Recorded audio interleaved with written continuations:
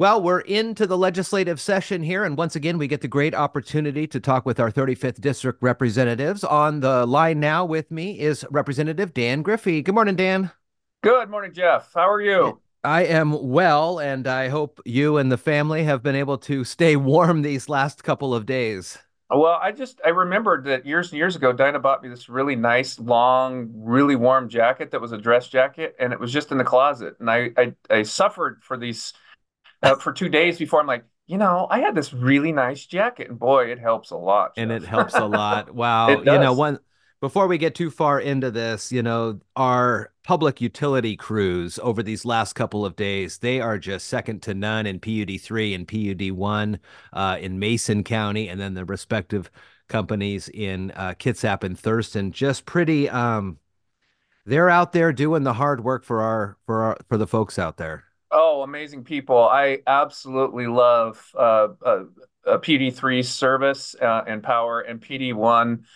What they do is just such a service to this community. So, yes, thank you to our line workers. They are amazing. One of the things that we've talked about over the last couple of years here during session is law enforcement and law enforcement's ability to do their job. And there has been some changes in the legislature over the last couple of years. And I know that you and your counterparts here in the 35th have been very vocal, not only with the state house, but in communication with our law enforcement officers like Sheriff Sperling and Chief Kosted now with the Shelton Police Department. One of the things that you had been looking at are the pursuit laws and how they were changed. It looks to be an initiative has been signed by the threshold of signatories, and it is 2113. This is vehicle pursuits. Talk to me a little bit about how this initiative works as it moves into the legislature, or is it a vote by the people in November? It's both. So Oh, the way it was organized, the Constitution gives you several ways to petition directly. So if you don't believe that the legislature is doing exactly what you want to do, Washington State's founders were pretty clear. They wanted a direct petition. So right now, Jeff, the citizens petitioned. I was one of them. I signed onto the petition. We have crippled law enforcement's ability to actually fully do their job. And the light goes off again. Anyway, um, and law enforcement are telling us the amount of crime that just gets to go on without any check from a law enforcement agency is alarming. Right mhm. now, if you look at all the crime statistics in Washington State, they're skyrocketing. Murder, rape, fentanyl crimes, and those people dying from fentanyl overdoses are just at the meteoric path. We have to give our law enforcement tools to keep our friends and family safe and our communities predictable in that safety. And right now, the people petitioned directly to the legislature. That bill was read into the record or the journal yesterday.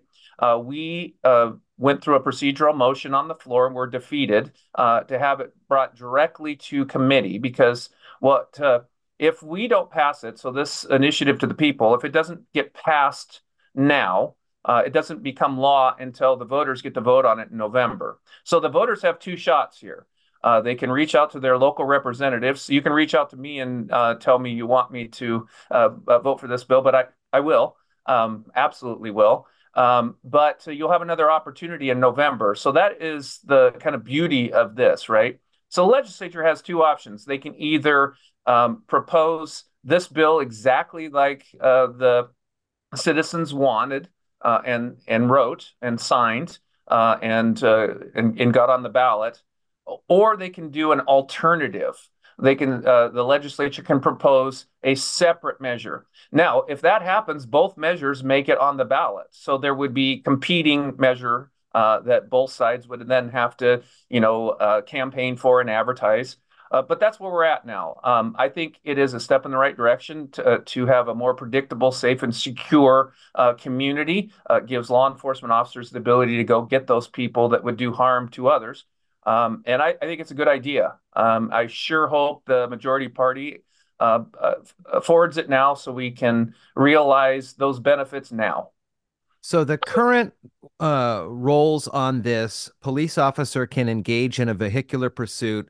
A lot of this seems similar, except for this first part. Currently, reasonable suspicion to believe that a person in the vehicle is committing or has committed a violent offense, a sex offense, a vehicular assault offense, domestic violence offense, escape, or driving under the influence. That is a very descriptive paragraph right there. I mean, it lays that out there. And then the change is to a reasonable suspicion that the person has violated the law.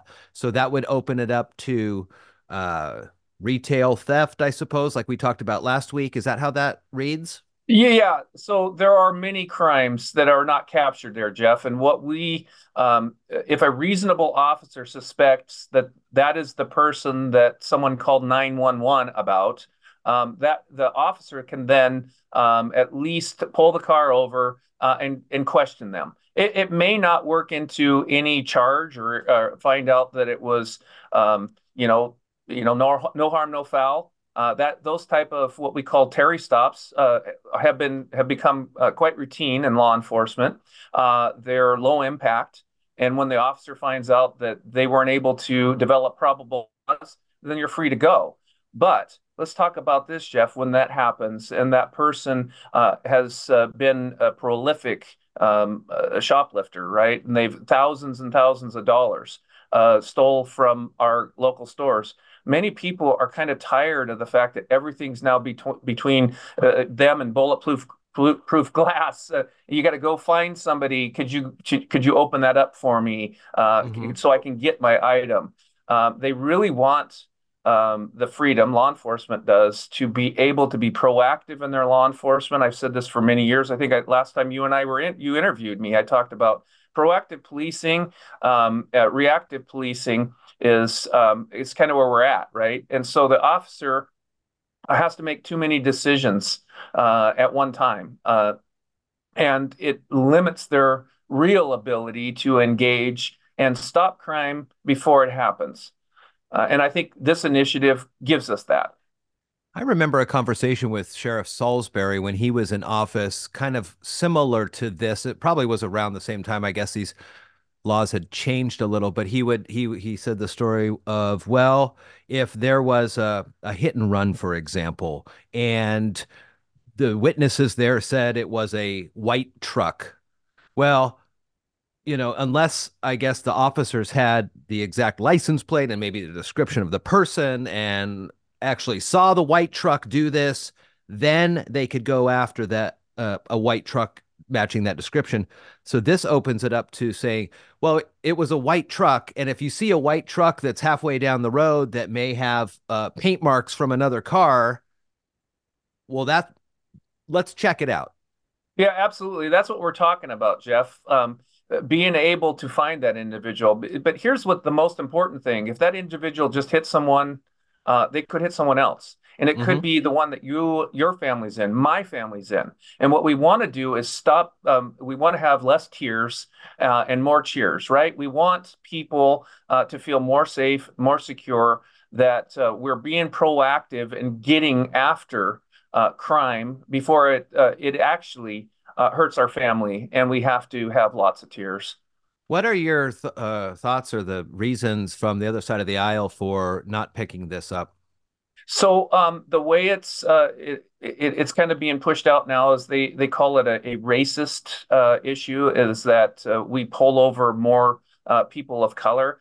The problem of that in a Mason County or even a Thurston and a Kitsap County, that's really not the case, right? So if it really is a behavior. I absolutely reject any type of racial profiling, and I know that some think that that is deep-seated in law enforcement. I don't believe it is. I really believe that we have been teaching for years and years and years now to look through all crime from a crime lens, not a color lens. But it's something that we have to overcome.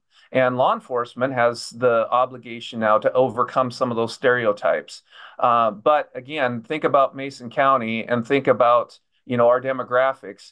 It really isn't that way. And all it's doing is limiting those factors. And that truck we were talking about, the thing that scares the hell out of me, Jeff, is I don't want my family to be the next one they hit and then Right. cause serious pain.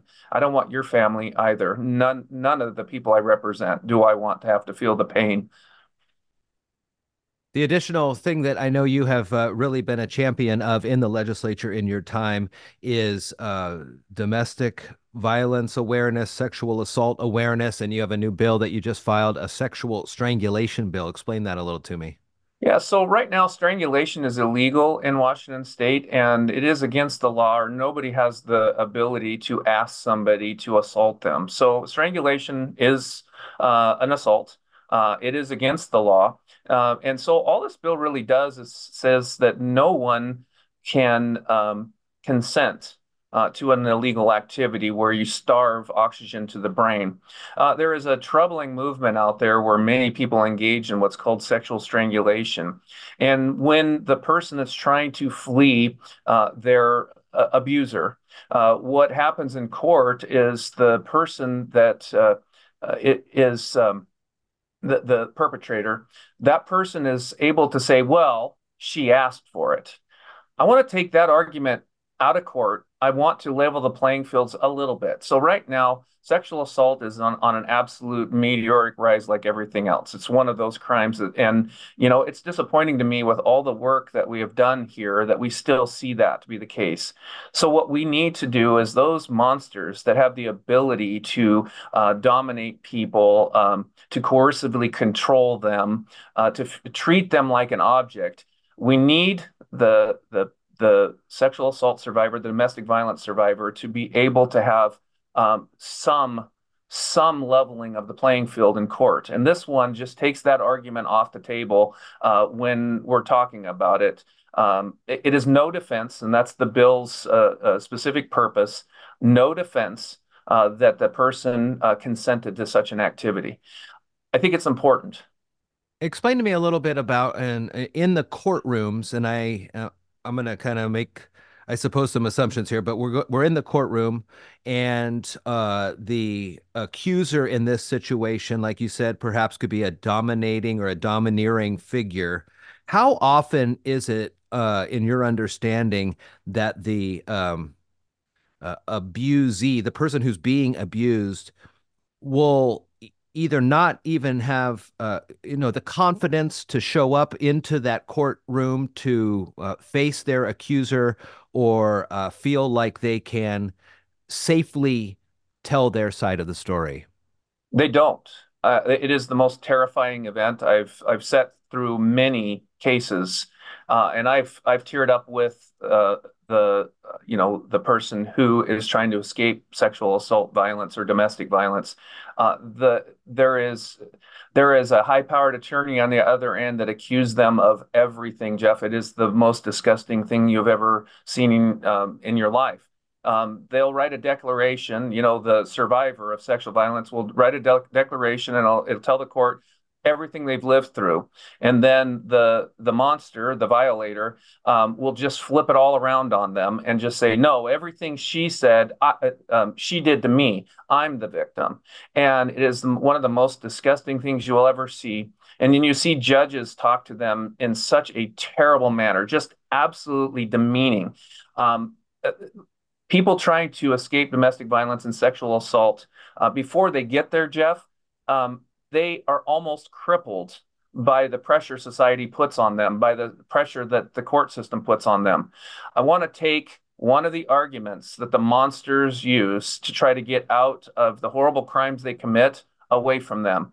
And in this one, we're just saying strangulation is something that is assault in Washington state, is not something that's allowed to be done. And if you engage in such activities, you better trust your sexual partner. One of the things just to mention here too, if you are in a home or in the situation of sexual assault or domestic violence, Turning Point Survivor Advocacy Center does have a 24-hour crisis support line.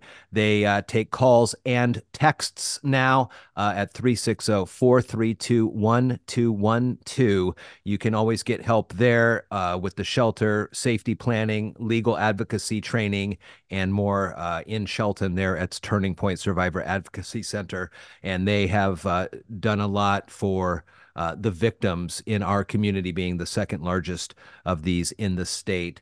Representative Griffey, it is always good to talk with you, and be well this week. We'll check in next week on the process of some of these initiatives and bills that we've been talking about.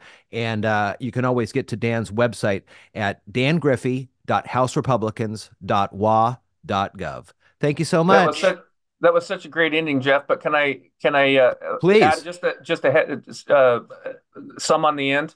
Yeah. Please do not hesitate to call that hotline. They are amazing at helping out, and sometimes it's the only help that's going to help you through this. So thank you, Jeff, for bringing up Turning Point. Amazing group. I love all of them, and they are doing everything they can, and it's an uphill battle. Yeah, for sure. All right. Thank you, sir. Good to talk with you. Thank you. Bye bye now.